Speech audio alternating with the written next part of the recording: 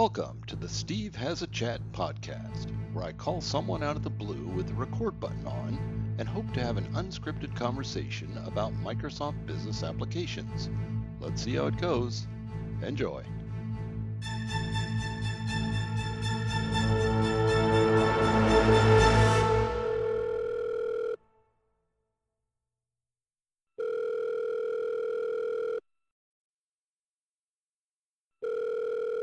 Hello, it's Charles Lamanna. Charles, Steve Mordew, how's it going? Hey, Steve. I guess this is being recorded, huh? You bet. This is our third time. Have you got some time? I do. Always. I have a lot of time locked in my house right now. So. Yeah, it's going to be interesting. For people who are listening to this in the future, we are recording this on March 27th. We're all, the country's kind of on lockdown, and we're still heading upward, so we don't know where this thing will go or end or what things will look like. But that's kind of where we are now, and the whole campus has been basically shut down, right? Except for essential people. You're all working from home. Yeah, for a little over 3 weeks now, actually. So we did MVP Summit from home. We did the Partner Advisory Council from home. We even did a virtual offsite where 4 days we all joined a Teams meeting for 8 hours each day. So. Oh, my God. How are you finding it? I mean, compared to going in the office and being, with the team, I mean, was massive loss of productivity or stuff, or is it still okay? It's there definitely is a slight loss of productivity. It's not as bad as I thought it would be, but I mean, I never thought I'd miss my office so much. I really miss just, you get used to it for a few years, you get everything in place. So yeah. There's a bunch of businesses. I look out my apartment window to downtown Tampa of all these office buildings that are full of, law firms and all sorts of people, a bunch of cubicle farms within them with people that could actually be doing their job from anywhere and could have for years. Yeah. And now, of course, are. And I'm wondering how many of these companies that were like reluctant to do remote felt like I need to keep eyes on you. By the time we get through this, we'll have figured out how to do it remote. I wonder how many of those remote workers will end up coming back to an office. Yeah, it could be a huge shift. Oh, it definitely will. It's just interesting. I was in a talk yesterday. We were talking about how when the original SARS outbreak happened, that actually is what launched e-commerce and APJ. It was around then. It's when JD.com and Ali, basically like mobile ordering, took off during that time because people were locked at home. And then the rest is history, right? Those are the second largest e-commerce properties out there in the world, second only to Amazon. So definitely, I would imagine the way people work and the technology people use will be fundamentally different on the other side of this. So, well, I'll tell you what, it's almost prescient the way you guys decided to invest deeply in Teams over the past year before any of this was out there. And now looking back, that's looking like a really brilliant move. Yes, I know. Yeah, I mean, there's a lot of impact. A lot of people are in trouble, but it's so exciting to be able to use something like Teams to do like remote learning and telehealth and just video plus chat plus meetings integrated. Teams is really the only one doing that right now, and it's just phenomenal for someone working remote or like working virtually like us right now. So, you said we did recently go through MVP Summit, which converted into a virtual event kind of at the last minute, and it was not horrible for a virtual event, first time scrambled together. But I'm also wondering about events in the future, if this may change a lot of events into virtual events, even when they don't need to be anymore. But it feels like the technology needs to get one step better on the idea. It wasn't really built for virtual events at scale like that. Yeah. But it seems like you guys are in a spot to really, we could figure that out and make a virtual event actually, built specifically for that purpose. And potentially get rid of a lot of future, because I tell you, there's no executive out there that's happy about approving travel expenses for his team to go to some in-person event. If he could sit at home or sit online, all for it. Yeah, and what's really interesting is I read Ben Thompson. He has a article called Stratechery, and it's one of my favorite things to read. And he talks about is this the end of large conferences? Because when you move to all digital and you realize you get such bigger reach, I mean.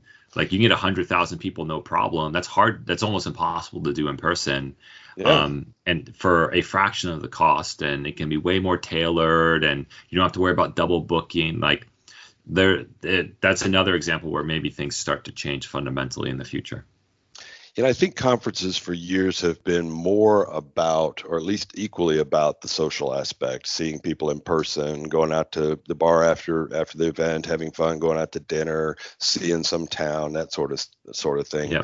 And that part, of course, is probably what caused a lot of people to want to go to a con. I mean, I have buddies, well, guys you and I both know, that go to a conference and don't go to any sessions. Guys like myself and Mark Smith, we don't go to any sessions. We just go out there, we do that little live thing, like we had you on and stuff like that, just for fun, and mainly are out there for the drinking. So we're gonna miss it. Yeah. Well, the one thing too is like just having a group of 20. Like that's the other thing I've learned. For like Teams is amazing. Like 4 people, you can have a really good conversation or a big broadcast. But if you want to have like a group discussion, it's kind of hard. And that's something that works so well because you get all these people together that would never be in the room at the same time in person at these conferences, and you can have some really interesting conversations. But that would be the thing to figure out because, in person, like MVP Summit, you guys get up in front of, 100 of us, and we're all kind of raising our hand, taking our turns, asking questions until we run you guys off the stage in fear. But now in this virtual, I mean, there's no real raise your hand. It's just, the loudest person, the one that doesn't stop talking, gets to continue until his question is out of his mouth. And that's that would be an area that it seems like they could do some improvement. Yeah, I think one of the features we're going to ship is raise your hand in Teams. So you can press the button to raise your hand. I can't wait for that. Oh, that would be awesome. So you could mute everybody and they'd have to raise their hand. And there you go. That's already heading the direction it would need to, because that's what you'd need really for some kind of a virtual conference. Yeah. That way also I can just never answer you when you raise your hand. No, I'm just kidding. Yep. Yeah, exactly. Oh, it's Steve raising his hand again. Yep. We'll just ignore him. Yep. A lot of stuff that you guys announced at Summit, at MVP Summit, and of course, as everybody knows, that's mostly NDA for now, so we can't talk about a lot of that stuff. But there's a couple of things that we could talk about. One theme I think I heard, which I wouldn't think is NDA, was this idea of make everything we have work better. And when you guys are building like you've been building at the pace you've been building, I mean, it's like somebody threw matches in a box of fireworks, the stuff that's coming out. It takes a while for all of those wires to get connected and everything to be, singing like you'd want it. And sometimes it's like, this is working darn good. Let's get this other thing launched. And then we get a bunch of stuff that's working darn good, but not perfect. So it definitely feels like there's a motion now to let's go back over kind of top of all this awesome stuff we've launched, and let's connect those last few wires. Let's get this stuff really working as good as it can work. Is that a fair statement? That's exactly right. And like the mantra we keep repeating internally is end to end, because what you'll see is there'll be components that work well individually, but there'll just be huge seams or gaps when you try to wire them up together. And our whole vision has been that you want to wire these things together, right? That's why we talk about one Dynamics 365, one Power Platform. So we have this big focus on making sure scenarios that span applications or expand parts of the platform actually work well end to end. And it's going in and wiring those things up and spackling over the creases and putting a new coat of paint on it. It's not fundamental, but and it's not necessarily something that will pop in a demo or in a keynote, but it'll just make a huge difference for our customers. And we see it already. Like we track our Net Promoter Score very closely. Yep. Like what are the makers and users like rate the product as they leverage it. And we just see it as we systematically improve these end-to-end experiences, that Net Promoter Score just keeps going up and up and up and up. So, I know we're a one Microsoft now, which is a nice term, but in reality, these are lots of groups that are focused on their things. You got the Office group focusing on their things, Biz Apps focusing on theirs, Azure focusing on theirs. And you've got within your own group of bag things like ERP and Power Platform that they're wiring there you're working on. And at least that's kind of in your realm. You can make that happen. But then you get, Azure AD group, go do something out there that messes up something for us. Or you talk about a gap maybe between something we're doing over here and something that's happened over on the Office side. And those are kind of things that you don't have direct control. You got to try and influence and almost make a case internally to those teams that, hey, this is good, or get Satya to make a case, get somebody to make the case. Yeah, and I think like that is a challenge. Just as any organization gets bigger, you have, like, I'd say it's not perfectly well mixed, right? Kind of like the ocean, right? The ocean's big Yeah. enough, it's not perfectly well mixed. Um, but I think the fact that it's actually a cultural tenet of Microsoft now to operate in the one Microsoft interest, you see people listening and being willing to have the dialogue on, is this truly better at the macro level? Is this a global maxima for Microsoft to go do this capability, even if the things you directly own, it's maybe not a maxima for you? And this Yeah. kind of opens the door to have that dialogue of hey, we need this feature for, say, the Outlook agaves so that our Outlook mail app can be better and we can get people off the comm at it. Like, that's an example of a really tight partnership between Outlook and us. And systematically, the Outlook team is completely willing and has shipped feature after feature to go make that Dynamics and Power Apps mail app richer and richer. So, and just like the most recent example is to finally bring delegation to the mail app. And that's come over the last 3.5 months. So, just that definitely is a challenge, but it's eminently surmountable and solvable.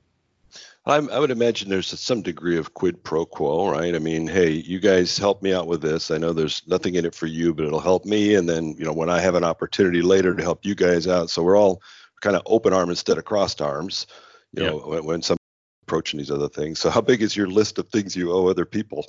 Yeah, for power apps, I owe a lot. No, but what's great is a lot of these things aren't like zero sum, in that in order for it to be good for one product or one team at Microsoft, it has to be bad for the other.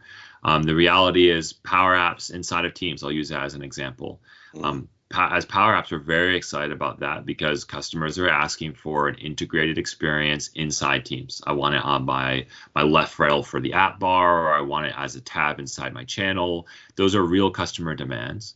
And on the other side, Teams wants to go support as many line of business applications as possible inside Teams. And we all know what's the fastest way to go create a bunch of line of business apps. It's not to go write code, it's to go use a low code solution like Power Apps. So you actually can go help accelerate the platform and the line of business awareness in Teams. And you can go at Power Apps, reach new customers at a broader base just by doing that one feature. So it is a very much win-win situation, and adopting that mentality through one Microsoft, that really the Microsoft cloud is what customers want, and customers want to go trust and transact with Microsoft and not individual product teams. Is just a cultural shift that has really grown under Satya with great success. So I would say, like, I don't know if a product like Power Apps could have been successful 15 years ago. But it definitely, we have the environment where you can have something like Power Apps embedded in SharePoint, embedded in Teams, the platform for Dynamics, and a standalone business, and having that not be dissonance or in conflict. It's interesting. I think that the companies that have embraced Teams, and it was frankly a slow go to get people to bite on, because it looked a lot different than what they were used to and how they did business. But now the ones that have really gone into it are like, I mean, they're maniacal about Teams. Teams is like their new desktop. I mean, they're operating in Teams all day long now.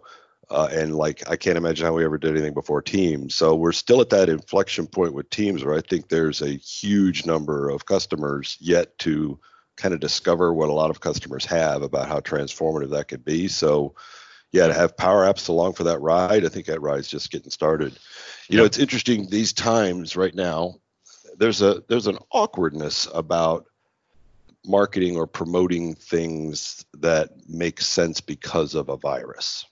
You know, for example, I tactfully tried to write a couple of posts here recently and stood back and was thinking, does that look opportunistic? But, the one was this idea that I mentioned earlier, lots of people sending people home to work from home. Well, these companies that have had on-premise systems and still have them, been reluctant to move to the cloud, that move to remote workforce is going to be much more complicated than it would have been for those that had already gone full cloud. People just logging in, they got all the security they need to get.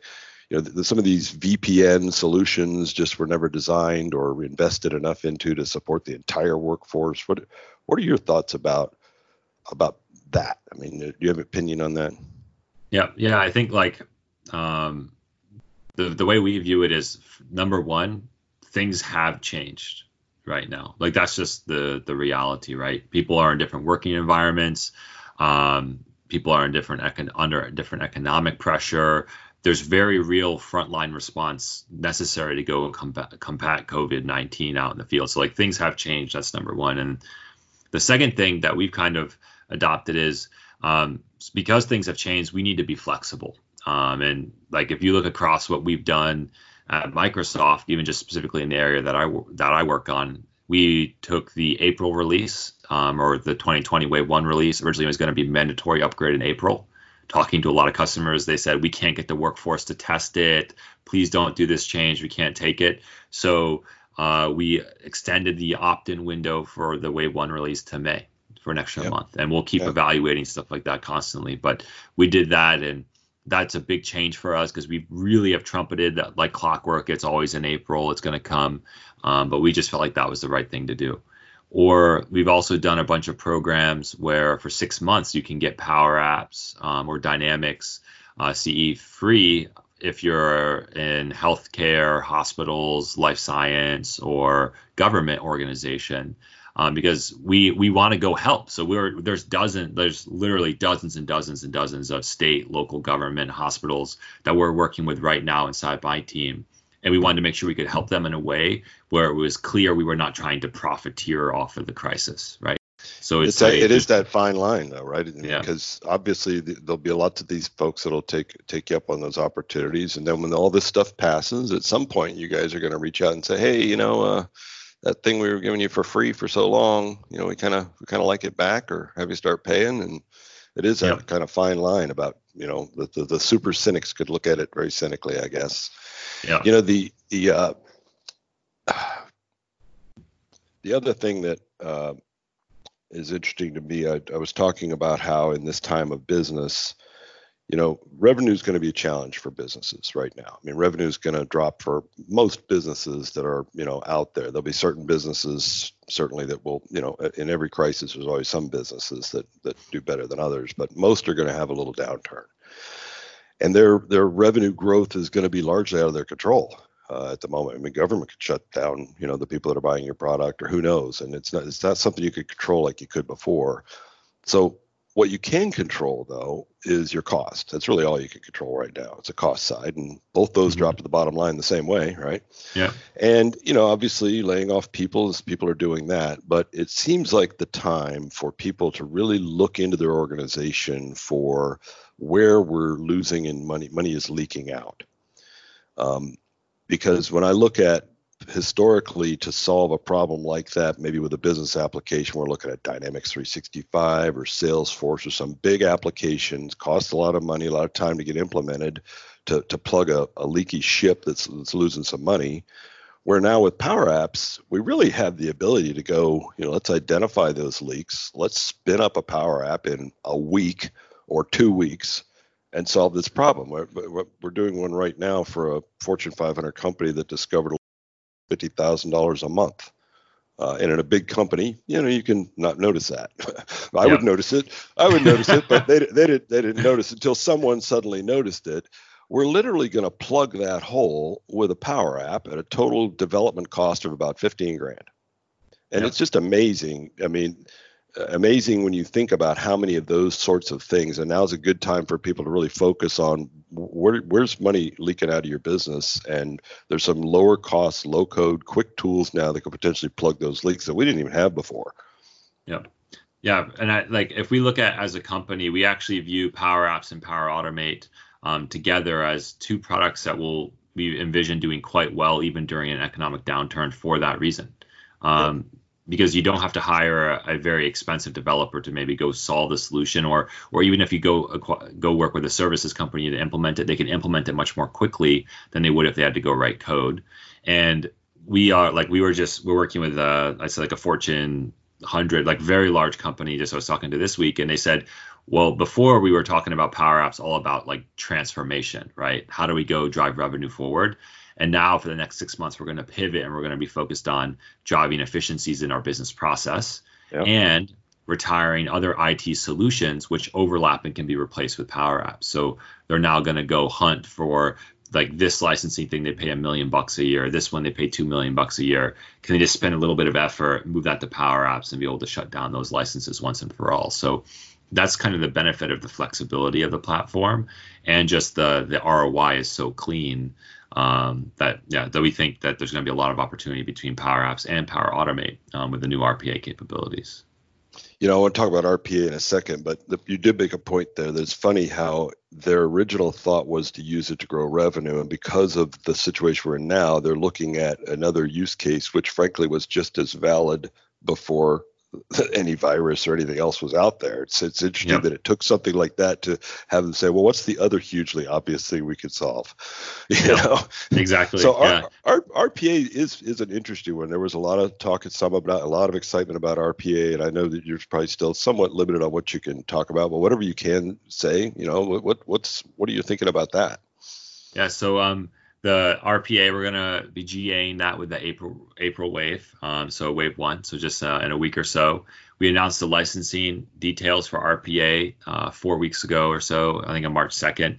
And what's exciting between the capabilities of it being a true low-code offering, like a typical Power Platform offering, plus the reasonable licensing options that we have, which are generally, like I'd say, the most affordable you're going to find out there for an RPA solution. We think we can actually start to democratize enterprise-grade automation, make it possible to really have business users, IT, pro developers, partners, service companies, all use the same platform to go automate and drive efficiencies. So that's the exciting bit. And because Power Automate and Flow have been around, Microsoft Flow before that had been around for a while, but have really been, I'd say, capped to a degree around personal and team and light departmental automation. But now with the RPA functionality, we're starting to see enterprise-wide, like invoice processing, quarterly earnings preparation, accounts, basically resolving receivable accounts, things like that. Very heavy workloads being built on top of Power Automate, the same low-code tool that's been there for a few years. So we're very excited about it for that reason. And in a world where you want to go trim costs, there's real opportunity to go drive efficiency using Power Automate over time. Yep, definitely. Yeah. So it wouldn't be a talk with me if I didn't bust your balls about some stuff. Let me hear it. What is it about? So in one of our last calls, we talked about the hot topic at the time was about these API limits. And you said, this isn't something we want customers to think about. We actually thought of it more as like an asterisk on your cable bill. It shouldn't be a factor. Yet it continues to persist in people's minds. The conversation has not gone away.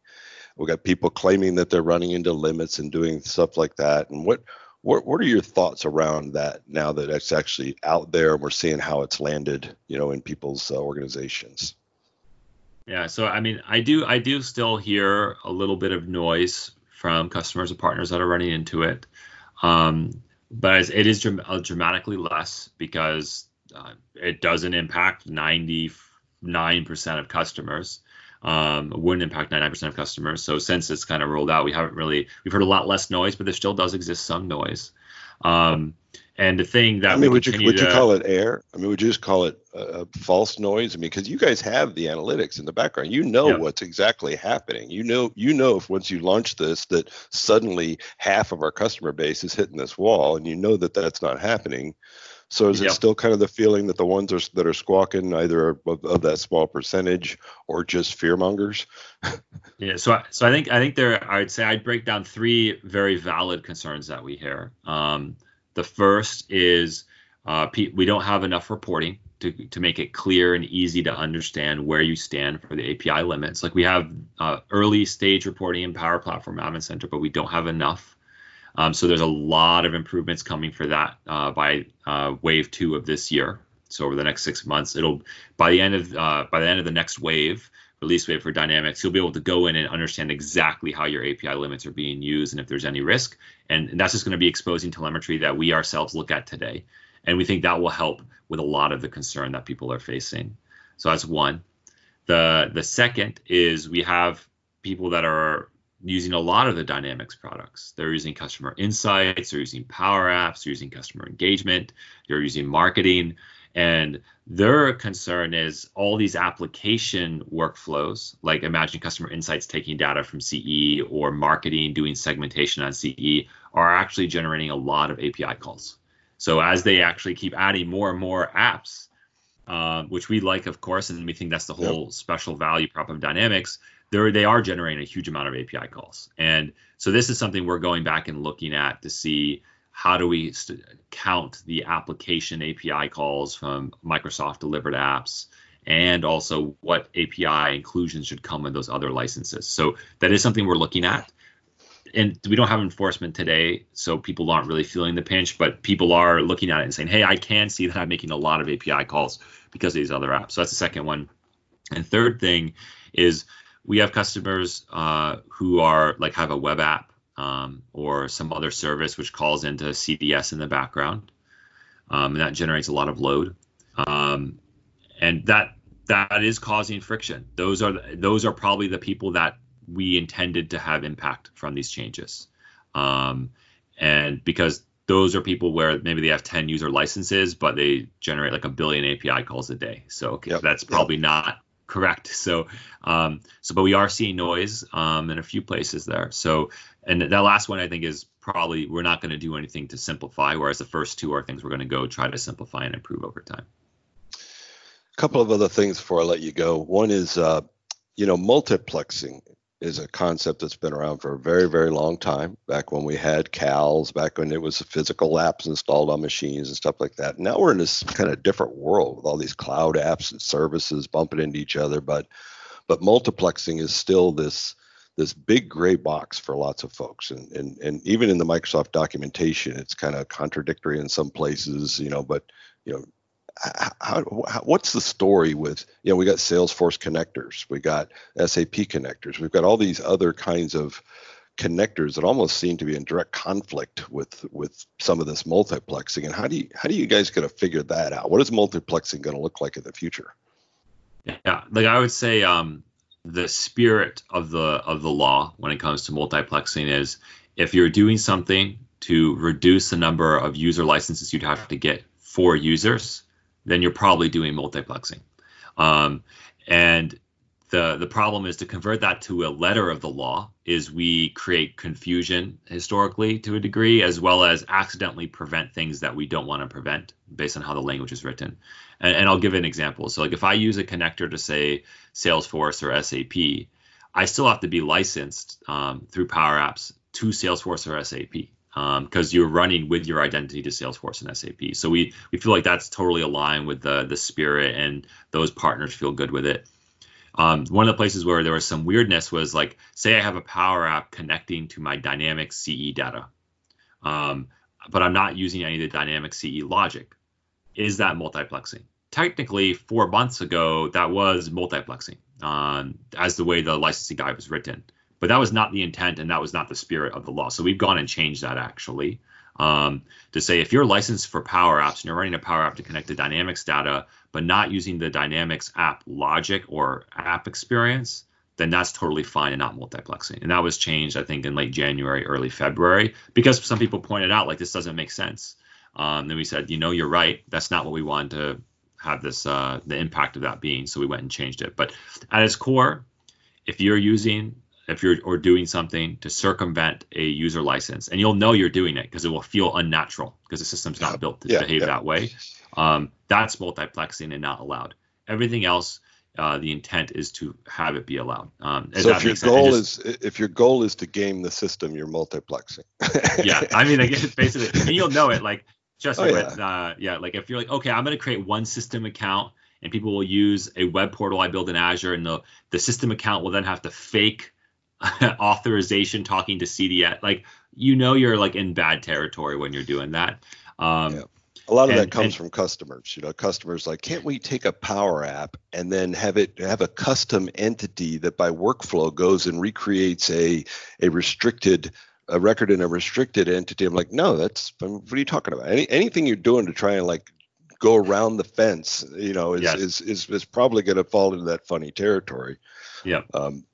Yeah. But and a challenge we always have is like, how do we convert these ideas into like digestible licensing guide? And I think it's almost like, and I don't want to do it it's almost like running a law, like legislating, but there are no judges to actually go interpret the law. So anyway. Well, and we also know that when it's written down in a licensing guide, it almost might as well not be said. If we can't get it technically enforced at various levels. I mean, we can point back to the licensing guide. We as partners should be telling customers, yep, not allowed to do that. But without technical enforcement, these licensing guides are just something you could beat them over the head with when they misbehave. And speaking of restricted entities, when we last talked, you had mentioned, yep, there may be some more coming. That was a very long time ago.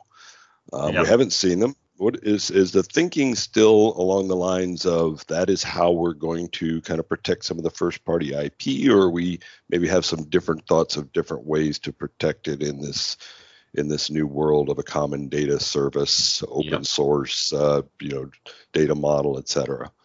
So we are working on something. I can't quite tip my hand yet. That will better allow you to share data and share schema from the common data model, the common data service, and the apps without running into the concept of premium entity or restricted entities. So there is something in the works that we're working towards. And I would say, like, at a high level, restricted entities as a concept are largely antithetical to our common data service, common data model vision.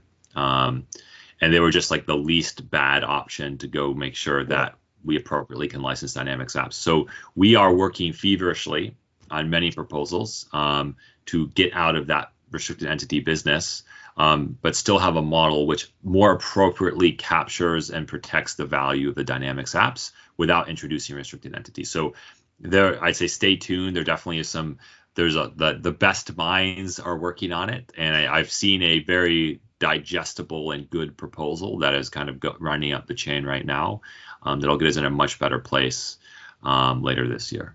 I had kind of had that assumption since, you talked about adding some and so much time had gone by. And my thinking was, because I never liked the idea of the restricted entities for reasons you just said, it kind of felt like a quick kind of down and dirty temporary solution.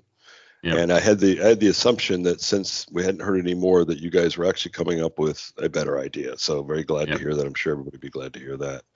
So I know you got to get back to work. You're a busy guy. Anything else you want to convey to folks out there right now?